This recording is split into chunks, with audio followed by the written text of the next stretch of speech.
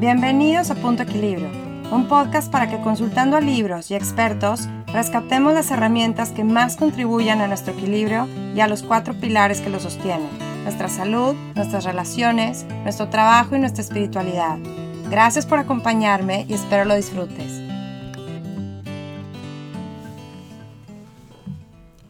Hola, ¿cómo están? Bienvenidos a la segunda temporada de este podcast que voy a iniciar ahorita con este libro que se llama El obstáculo es el camino, de Ryan Holiday. Tenía muchas ganas de leerlo desde hace mucho por el título. Realmente me gusta esa idea de ver los obstáculos no solo como algo que hay que superar, sino como el camino en sí, ¿sí? No tratar de evitarlos, sino al revés, verlos como lo que me está señalando por dónde ir.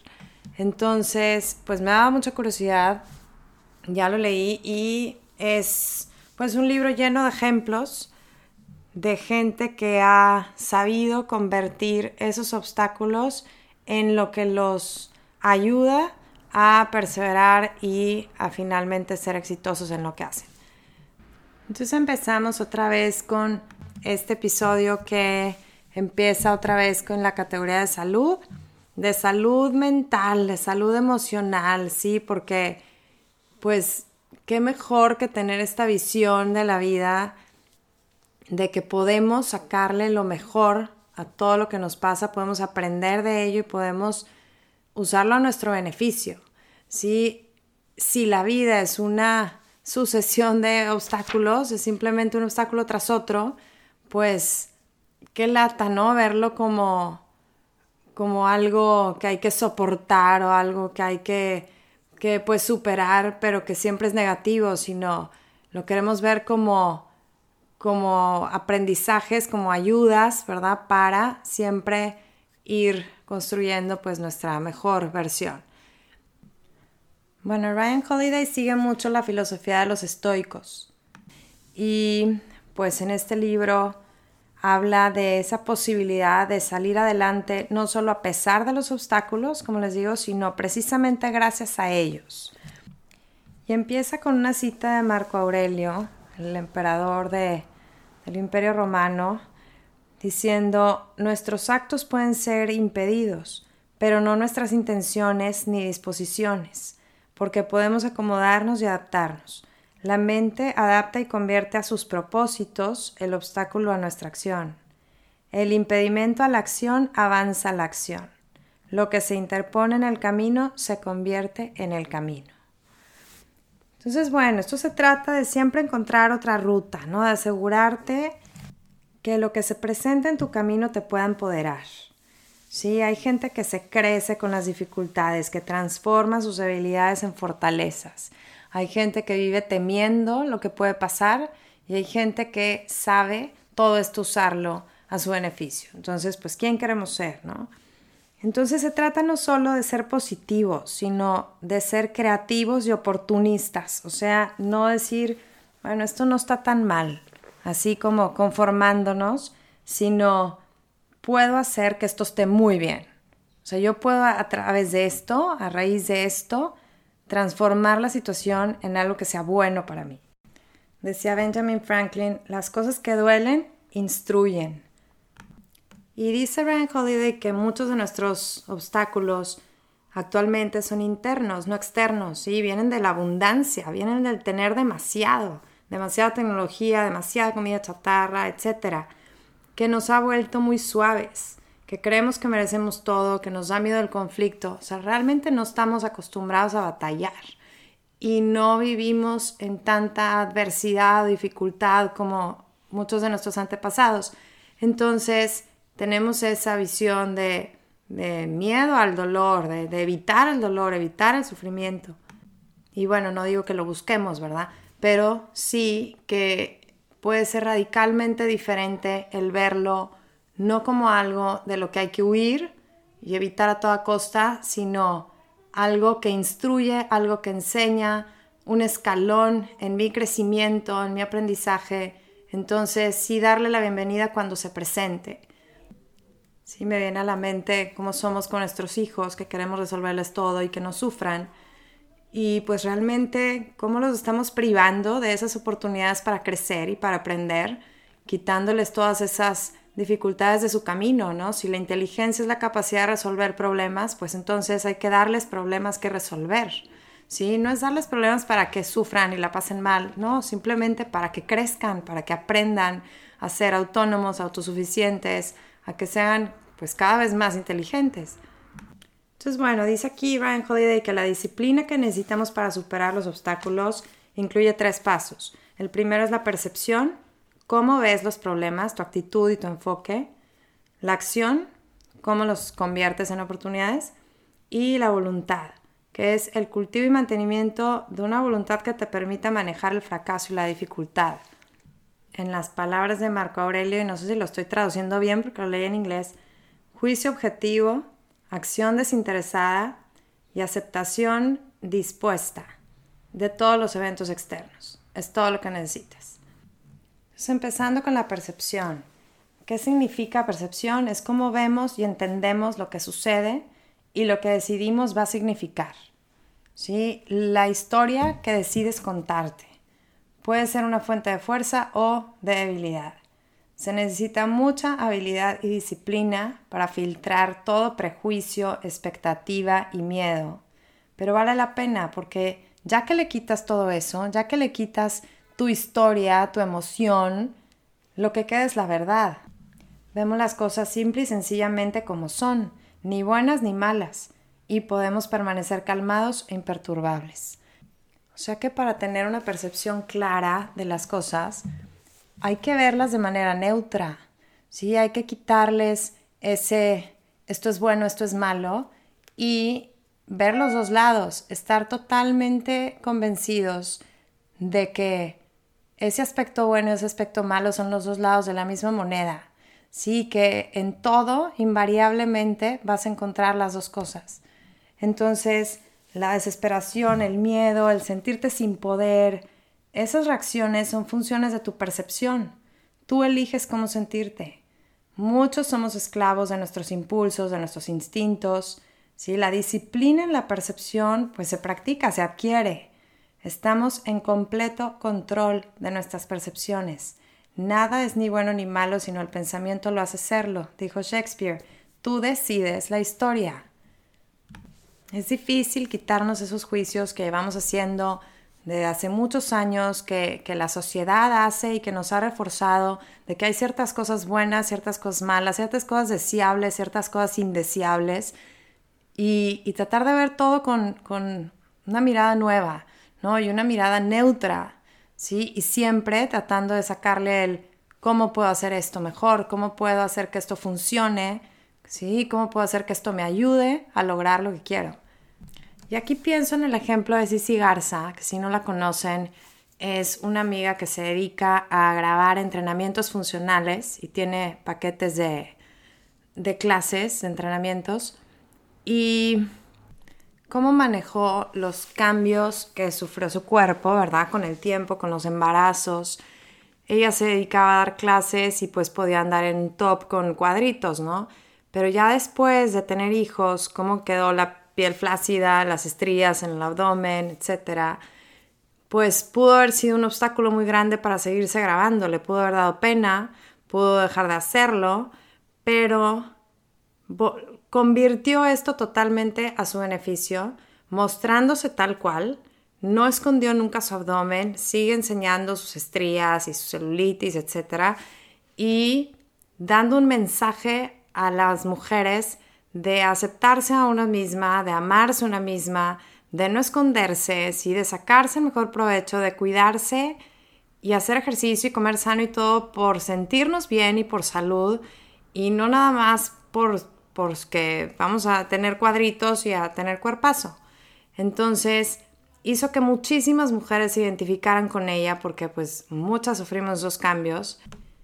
Y pues así hizo que este obstáculo, entre comillas, se volviera el camino. Sí, es una mujer auténtica, que la gente que la sigue por eso, sí, porque es de verdad, porque te puedes relacionar con ella.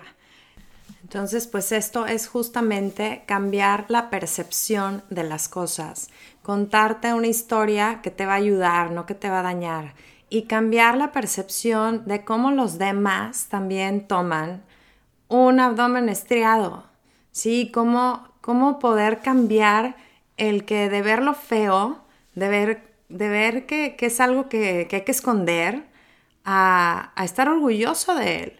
A decir, tengo estas estrías porque tengo hijos y porque la panza se me puede estirar milagrosamente hasta ese tamaño para poder dar vida, y estoy orgullosa de mis cicatrices y soy fuerte y tengo salud como quiera. Eso no me hace menos bella, ni menos fit, ni nada.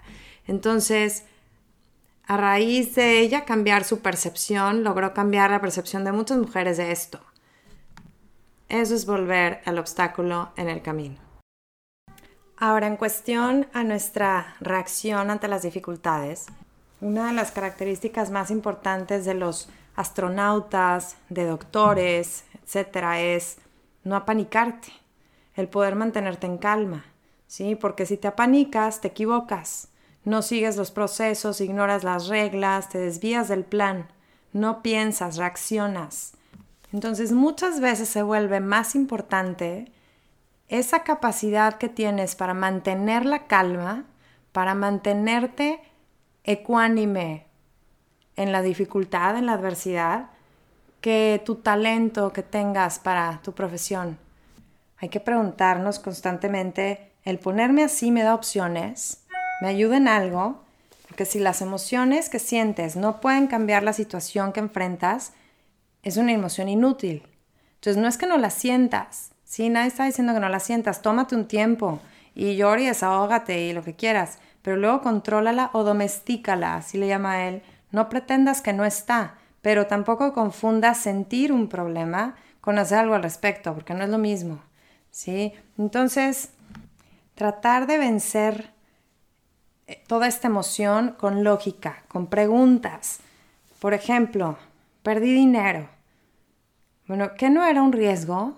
Esa inversión que no sabías desde un inicio que tu inversión era un riesgo, pues sí. ¿Y fue catastrófica tu pérdida? Pues no, en realidad no. Entonces, era esperado, ¿no? Esto que pasó, ya sabías que podía pasar. Bueno, sí. Entonces eso ya te va quitando no puede ser, y estar nada más duro y dale, quejándote de tu mala suerte. Bueno, ya sabías, ¿no? Puedes volver a empezar. Hay algo que hacer al respecto. O sea, entrenarnos para poder controlar más fácilmente nuestros arranques y nuestras emociones, para que con una cabeza clara podamos actuar con una acción eficaz. Entonces, necesito apanicarme con esto, no, porque me puedo dar cuenta que eso no suma nada constructivo. Los estoicos son muy prácticos, por si se pueden dar cuenta. Nietzsche decía que a veces ser superficial, ver las cosas solo por encima, es el enfoque más profundo. Se me hizo interesante esto porque es cierto, ¿cuántos problemas no vienen de juzgar cosas que no controlamos como si hubiera una manera de que deberían ser? ¿Sí? ¿Cuántas veces vemos lo que pensamos que está ahí o que debería estar ahí en vez de lo que realmente está ahí? O sea, la percepción es el problema. Estamos peleados con la realidad a como tú la ves, como tú quieres que sea y como, sí, tú crees que debería de ser. Pero verlo objetivamente, se necesita fortaleza que se va desarrollando. Se necesita quitarte a ti de la ecuación, ¿sí? No tus gustos, tus preferencias, sino realmente ver las cosas como son. Por eso esto que decía Nietzsche me gustó, como el no te enredes en cómo crees tú que funcionaría mejor, cómo crees tú que la realidad sería mejor, sino, a ver, ve las cosas tal cual son y decide qué vas a hacer al respecto. No te tiene que gustar, pero si así son, pues estaría mejor que así lo aceptaras. Ya lo que vuelvo es que esto es un entrenamiento mental. O sea, no porque digamos, ay, pues sí, estaría padre, ¿no? O sea, reaccionar así. No se da solo, obviamente. Tenemos que entrenar, así como los practicantes de artes marciales se enfocan en su entrenamiento mental tanto como el físico. saber que requiere de muchísima fortaleza mental en mantenerte imperturbable ante la dificultad de la adversidad de lo que no te gusta. Y aquí pone una estrategia que ya había escuchado y pues se me hace muy útil, que usan los estoicos. Dice aquí que Epicteto le decía a sus alumnos que se imaginaran a la persona que les impone o que les intimida o que admiran o que les da miedo tener sexo. A mí me lo habían dicho como imagínatela desnudo, ¿no? Hay gente que cuando se para a hablar en público dice, yo me imagino a la gente desnuda para que ya no me dé pena, para aligerarme, para que mejor me dé risa, ¿no? Y bueno, la verdad es que te puede ser muy útil para quitarle todo esa carga que le ponemos, como que pierde mucho poder, ¿no? Sobre ti, la otra persona. También lo usaban de otra manera, Marco Aurelio, describiendo cosas glamorosas sin su eufemismo. O sea, en vez de vino añejo, decía pues uvas viejas fermentadas. O en vez de carne a la no sé qué, pues simplemente animal muerto. O sea, decir a las cosas tal cual eran, quitándole el glamour, ¿no? Para acostumbrarse a ver las cosas como son, ¿sí? Para quitarte a ti mismo de la ecuación. Y otra manera es fingir que no te está pasando a ti y que no es importante. Tu problema grandísimo en el que estás metido, contártelo como si le pasara a alguien más y tú aconsejándolo sobre qué hacer, ¿no? Para poder conservar la calma viéndolo de manera más objetiva. La palabra perspectiva tiene dos significados. Una es el contexto, o sea, la visión del todo más grande, no solo de lo que está frente a ti. Y la segunda es la manera de ver el mundo de un individuo, o sea, su manera de interpretar los eventos. Las dos son importantes de revisar y pueden cambiar totalmente la situación, ¿sí? La cosa es que tu perspectiva realmente te esté dando perspectiva, ¿sí? A lo que está causando el problema, ¿sí? Que tu manera de ver el mundo y los eventos realmente te esté dando una visión del todo más grande, ¿sí? Una visión de el todo alrededor de ese problema, del contexto. Esa es la pregunta. ¿Te está ayudando tu perspectiva realmente a darte perspectiva o no? Porque la percepción precede la acción y la acción correcta pues sigue a la percepción correcta. Si tenemos la percepción equivocada, pues vamos a actuar equivocadamente. Y para tener una percepción sana, pues hay que tener muy claro lo que controlamos y lo que no controlamos. ¿Sí? Controlamos nuestras emociones, juicios, actitudes, perspectivas, deseos, decisiones, determinación. No controlamos nada más, ni eventos externos, ni reacciones de los demás, opiniones de los demás, etc. Toda energía dedicada a eso nos desgasta, perdemos el tiempo pensando en que no nos gusta, que no debería ser así, que no es justo, etc. Entonces, pues nos vendría bien grabarnos la oración de la serenidad. Dios mío, dame la serenidad para aceptar las cosas que no puedo cambiar, el valor para cambiar las que sí puedo y la sabiduría para saber la diferencia. O sea, esta oración está pidiendo una sana percepción, una percepción clara de las cosas, qué puedo cambiar y qué no puedo cambiar.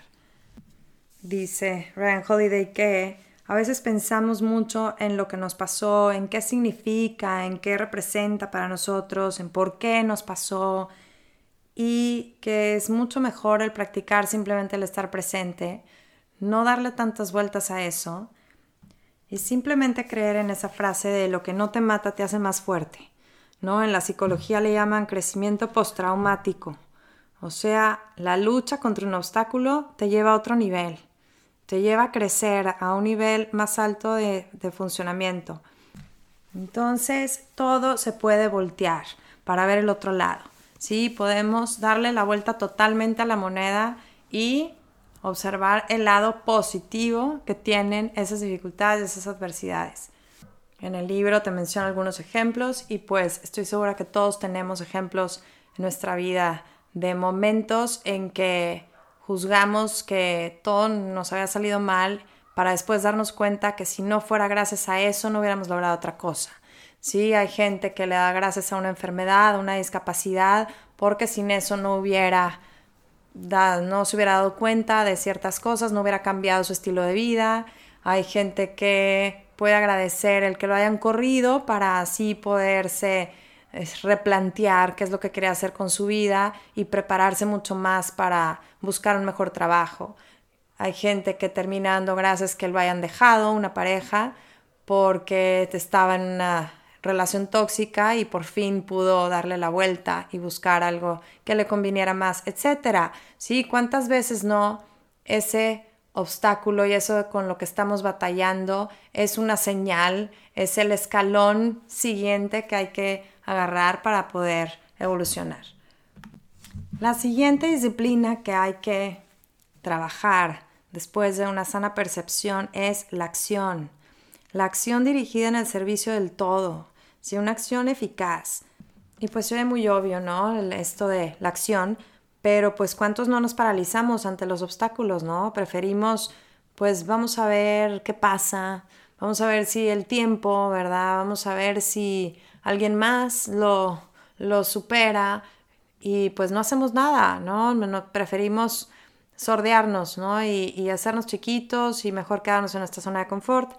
Entonces, aquí se trata de empezar, donde sea y como sea, aunque las condiciones no sean perfectas.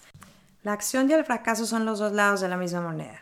No hay uno sin el otro. El problema es dejar de actuar cuando llega el fracaso. ¿Sí? Entonces el fracaso es para aprender qué sucedió aquí, qué puedo mejorar. Te pone en lugares en que te las tienes que ingeniar para salir, te vuelve más creativa, más fuerte. La única forma en que el fracaso no sea positivo para ti es cuando no aprendes de él y sigues haciendo lo mismo una y otra vez, lo cual es el significado de la locura. Entonces enfócate en hoy y la tarea frente a ti, no en el largo plazo. Sí, aquí su recomendación es rómpelo en pasos y enfócate en el siguiente. Todo es una serie de pasos, aún hasta las tareas más gigantescas que se te hacen imposibles de lograr. Sí, todos son una serie de pasos. Imagina cuando veías un problema muy difícil de matemáticas, de álgebra, y luego te lo enfrentabas así de, ¿qué es esto? Me están hablando en chino, pero empezabas paso por paso. Ok, voy a identificar las variables, aislarlas, hasta que te quedaba la respuesta. Sí, y algo que se veía tan intimidante, ¿verdad? Acababa siendo algo que podías resolver perfectamente. Entonces, el desorden y la distracción es lo que nos mata, ¿sí? La mente desordenada pierde de vista lo que importa y se distrae en pensamientos del futuro. Necesitamos tener un pensamiento muy práctico, progreso, no perfección. Tener en mente siempre la diferencia entre lo esencial y lo extra. O sea, ¿qué es lo importante aquí? Hay una frase que creo que es de Stephen Covey que dice: lo importante es mantener a lo importante siendo lo importante. O sea, the main thing is keeping the main thing, the main thing. O sea, no te desvíes, no te distraigas y no empieces a enfocarte en los detalles, a trabarte en las dificultades, ¿sí? Guíate en lo esencial, qué es lo crítico aquí y qué es lo extra. Cuando te ves en contra de algo o alguien que claramente está más preparado que tú, eso te obliga a buscar ángulos diferentes, a diferenciarte de otra manera, ¿sí? Te fuerza a ser creativo. Por eso nos crece, ¿sí? Y a veces los obstáculos se pueden usar contra sí mismos. Por ejemplo, a veces no defenderte es la mejor defensa, ¿no? Cuando alguien, por ejemplo, te está buscando pleito, te está acusando de cosas que no son ciertas, y en vez de caer en el juego, pues dejas que diga lo que tenga que decir, ¿verdad? Y tú nada más sigues ecuánime con tus cosas, tu trabajo, y dejas que las cosas caigan por su propio peso, ¿no? Y eso te acaba ayudando y al otro solo lo acaba exponiendo. O como aquí cuenta el ejemplo de Barack Obama cuando estaba en su campaña presidencial y pues esta se vio muy perjudicada y puesta en riesgo por un incidente que hubo racial y unos comentarios de un reverendo y él agarró esa oportunidad para dar uno de los mejores discursos que dio y por los cuales ha sido más recordado.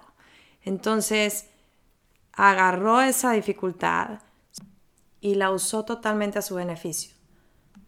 Entonces, esto se trata no solo de aprovechar las oportunidades, sino de saber avanzar cuando todos están atorados, cuando todos nada más ven un desastre. ¿Cuántos ejemplos hay de empresas, de empresarios que se hacen millonarios en épocas de crisis, en épocas que todo el mundo anda llorando, ¿no? En que no hay trabajo? Y pues como nos han dicho, ¿no? O sea, unos se ponen a llorar y otros a vender el Kleenex, ¿no? Entonces, pues hay que aprender a ver esas maneras en que podemos usar esos obstáculos como escalones. Y por último, pues también hay que estar preparados para cuando nada funcione. ¿Sí? Aceptar las cosas que no te gustan con humildad. Aceptar la derrota, aprender de ella y simplemente pues intentar otra cosa. Y la tercera disciplina que hay que cultivar es la voluntad. La voluntad es el poder interno que no puede ser afectado por el mundo externo. Muchos piensan que la voluntad es qué tanto quieres algo, pero en realidad dice Ryan Holiday que tiene que ver más con la rendición que con la fuerza. O sea que la voluntad es humildad, es resiliencia y es flexibilidad. El otro tipo de voluntad, de querer realmente algo, es debilidad disfrazada de ambición y que hay que ver cuál va a durar más bajo los obstáculos más duros. Esta voluntad es a la que recurrió Viktor Frankl mientras estuvo en los campos de concentración. Si la percepción es la disciplina de la mente y la acción es la disciplina del cuerpo, entonces la voluntad es la disciplina del corazón y del alma. Es lo que podemos controlar nosotros siempre, porque puedes intentar mitigar percepciones dañinas, ¿sí? Puedes intentar cambiar una historia que sabes que no te está ayudando, ¿verdad? Y puedes dar el 100% de tu energía a la acción, pero esto puede ser afectado. Sí, puede ser que esa historia que te estás contando estés batallando porque realmente no encuentras manera de voltearla, ¿verdad? Y de verla positiva, porque para ti es muy negativa y que tu acción sea impedida por alguien o por algo. Pero tu voluntad no puede ser impedida porque esa es interna y puedes decidir afrontar lo que sea con calma, con compasión, con entusiasmo. Dice que la voluntad es fortaleza y sabiduría para soportar, contextualizar y sacar significado de los obstáculos que no podemos superar. Pone de ejemplo a Abraham Lincoln, que habiendo sufrido tanto, tuvo muchos episodios de depresión fuerte, aprendió a dar consuelo a los que también sufrían y a enfrentar todo con entereza, con empatía y con compasión. Sus palabras llegaban al corazón porque él tenía acceso a una parte de la experiencia humana que no todos tenían. Su dolor era su ventaja. Esta es una manera de convertir al obstáculo en el camino.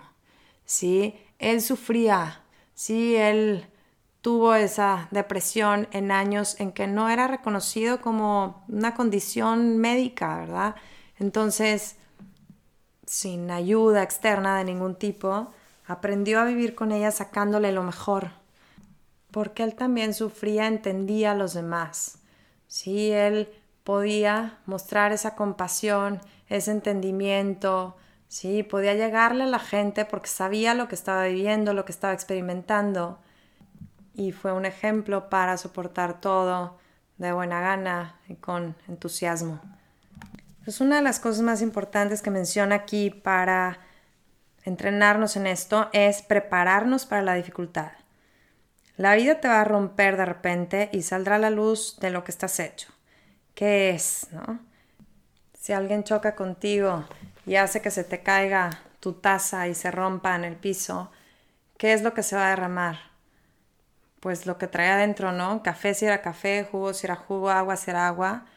No puede ser de otra manera. Sí, entonces cuando te rompas va a salir justo lo que traes dentro. No puede ser de otra manera. El carácter no se forja en la dificultad, solo se muestra. Va a salir fuera lo que traes dentro y lo que ya preparaste, lo que ya entrenaste en los buenos tiempos, en la calma. Sí, la calma es el momento de entrenar a la mente y al cuerpo para poder apoyarnos en ellos cuando llega la tormenta. Por eso se dice que el carácter es lo que eres en la oscuridad. Es lo que eres cuando nadie te está viendo. El camino de la menor resistencia es un terrible maestro. Sí, él propone que te hagas estas preguntas y revises qué tanto te estás preparando. ¿Sabes estar solo? ¿Estás a gusto con el reto? ¿Qué tanto te molesta la incertidumbre? ¿Cómo te sientes bajo presión? ¿Eres lo suficientemente fuerte para enfrentar lo peor que puede pasar? Porque te va a pasar. Te van a pasar todas estas cosas, tarde o temprano en alguna situación. ¿Qué tan preparado estás?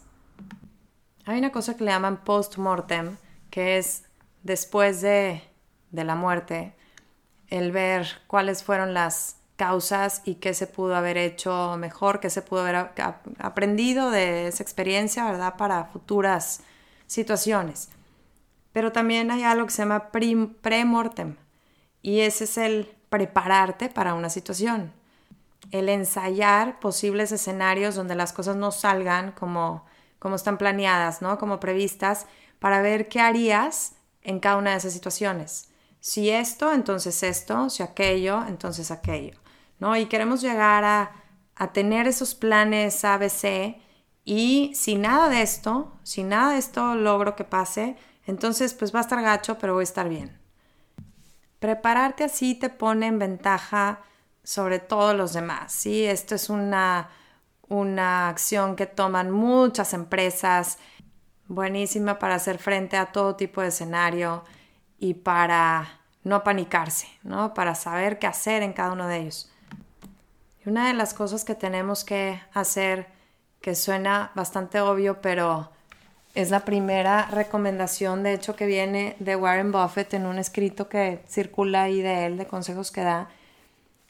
Saber que la vida no es justa. O sea, aceptar que la gente se equivoca, que no siempre es confiable, que las cosas no van a salir como te prometieron. Sí, que a veces la gente busca su beneficio propio y te traiciona, te suelta, que no cumple, etc. Aceptar eso desde un inicio, para no estarte peleando con lo que pasa. Prepararte así es como un corredor que entrena en altura para poderle ganar a los que pensaron que todo sería plano, ¿sí? Y que no se prepararon más que plano. La persona que ya ensayó lo que puede salir mal no se va a decepcionar, no la van a tomar por sorpresa, no se va a desanimar, será más fuerte que los demás. De hecho, Gretchen Rubin, en los episodios 5 y 6 que hablé de su libro Mejor que Nunca, hablaba de esta estrategia para adoptar hábitos, que cuando tú quieres adoptar un hábito, tengas muy claro cuáles son las situaciones en las que se te dificulta seguirlo, ¿no? Y para cada una de ellas tengan un si esto, entonces esto.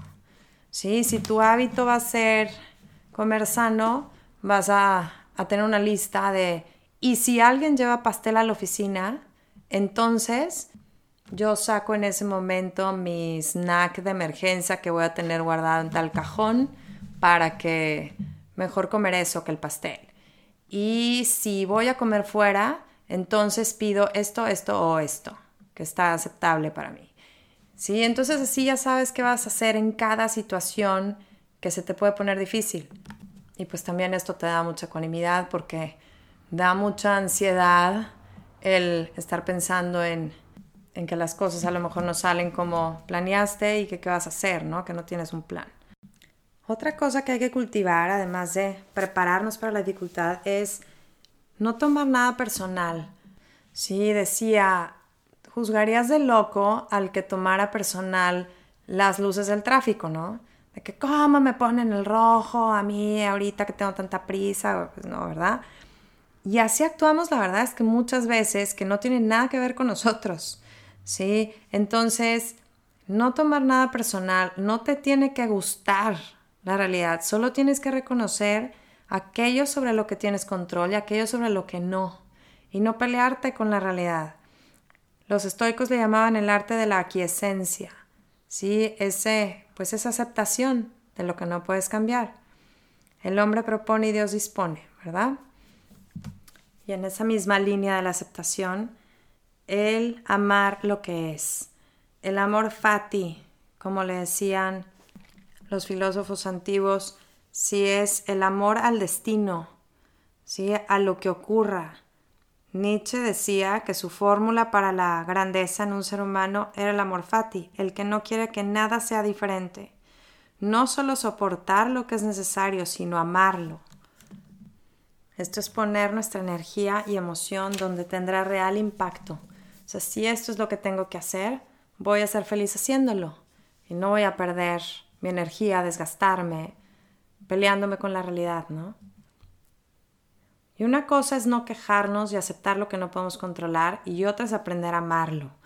No buscamos ok, estoy bien con esto, sino me siento muy bien con esto porque si pasó era lo que debía de pasar y yo puedo sacar lo mejor de ello. Entonces siempre hay oportunidades y beneficios dentro de la adversidad. Al superarlas salimos fortalecidos y empoderados. Si podemos encontrarlas, estas oportunidades, estos beneficios, podemos sentir entusiasmo pase lo que pase. Podemos entrenarnos para enfocarnos en eso bueno que nos va a dejar. Entonces hay mucho más fracasos en el mundo por una falta de voluntad que por eventos externos. Realmente es nuestra actitud la que decide todo. Y una de las cosas que podemos hacer para no perder la voluntad, la perseverancia en superar nuestros obstáculos y salir fortalecidos es el encontrar algo más grande que tú. O sea, ¿cómo puedo al menos, si no fue por mí, hacer esto mejor para otros?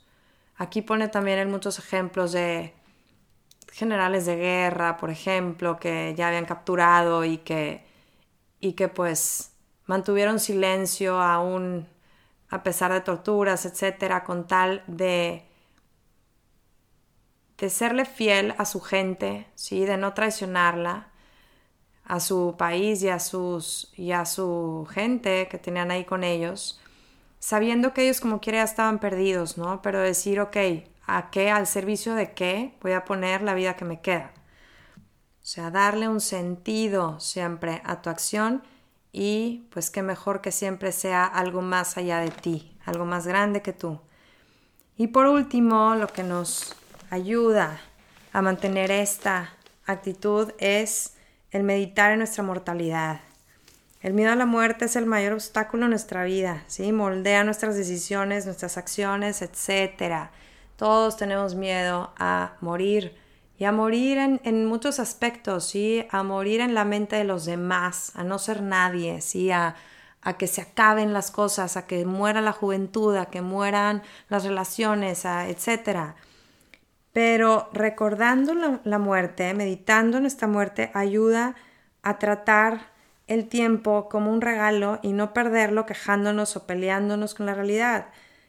O sea, quien medita frecuentemente en su muerte, aprovecha mejor la vida que le queda. Y hay que saber que estos obstáculos nunca se van a acabar. Atrás de la montaña hay más montañas. El superar uno solo te prepara para el siguiente. La vida es un maratón, no un sprint. Entonces, saberle sacar lo bueno y convertir el obstáculo en tu camino es esencial si quieres disfrutar de esta serie de obstáculos.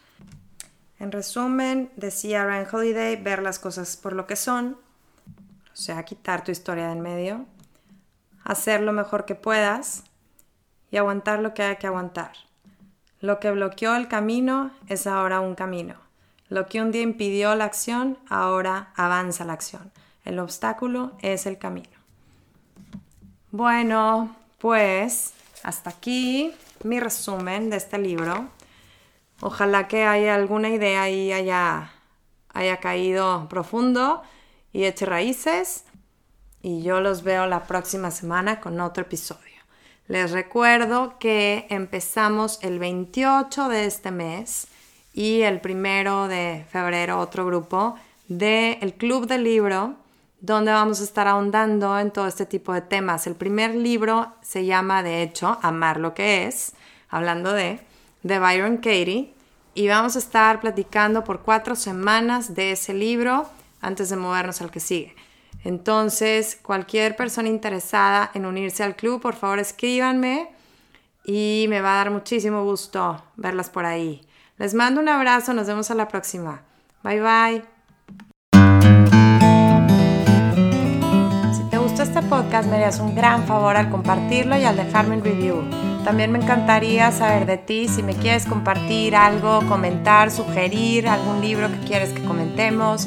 Cualquier duda, búscame en mis redes, Punto Equilibrio en Instagram y Facebook, en mi blog, puntoequilibrio.mx o en mi correo sandra@puntoequilibrio.mx. Hasta la próxima.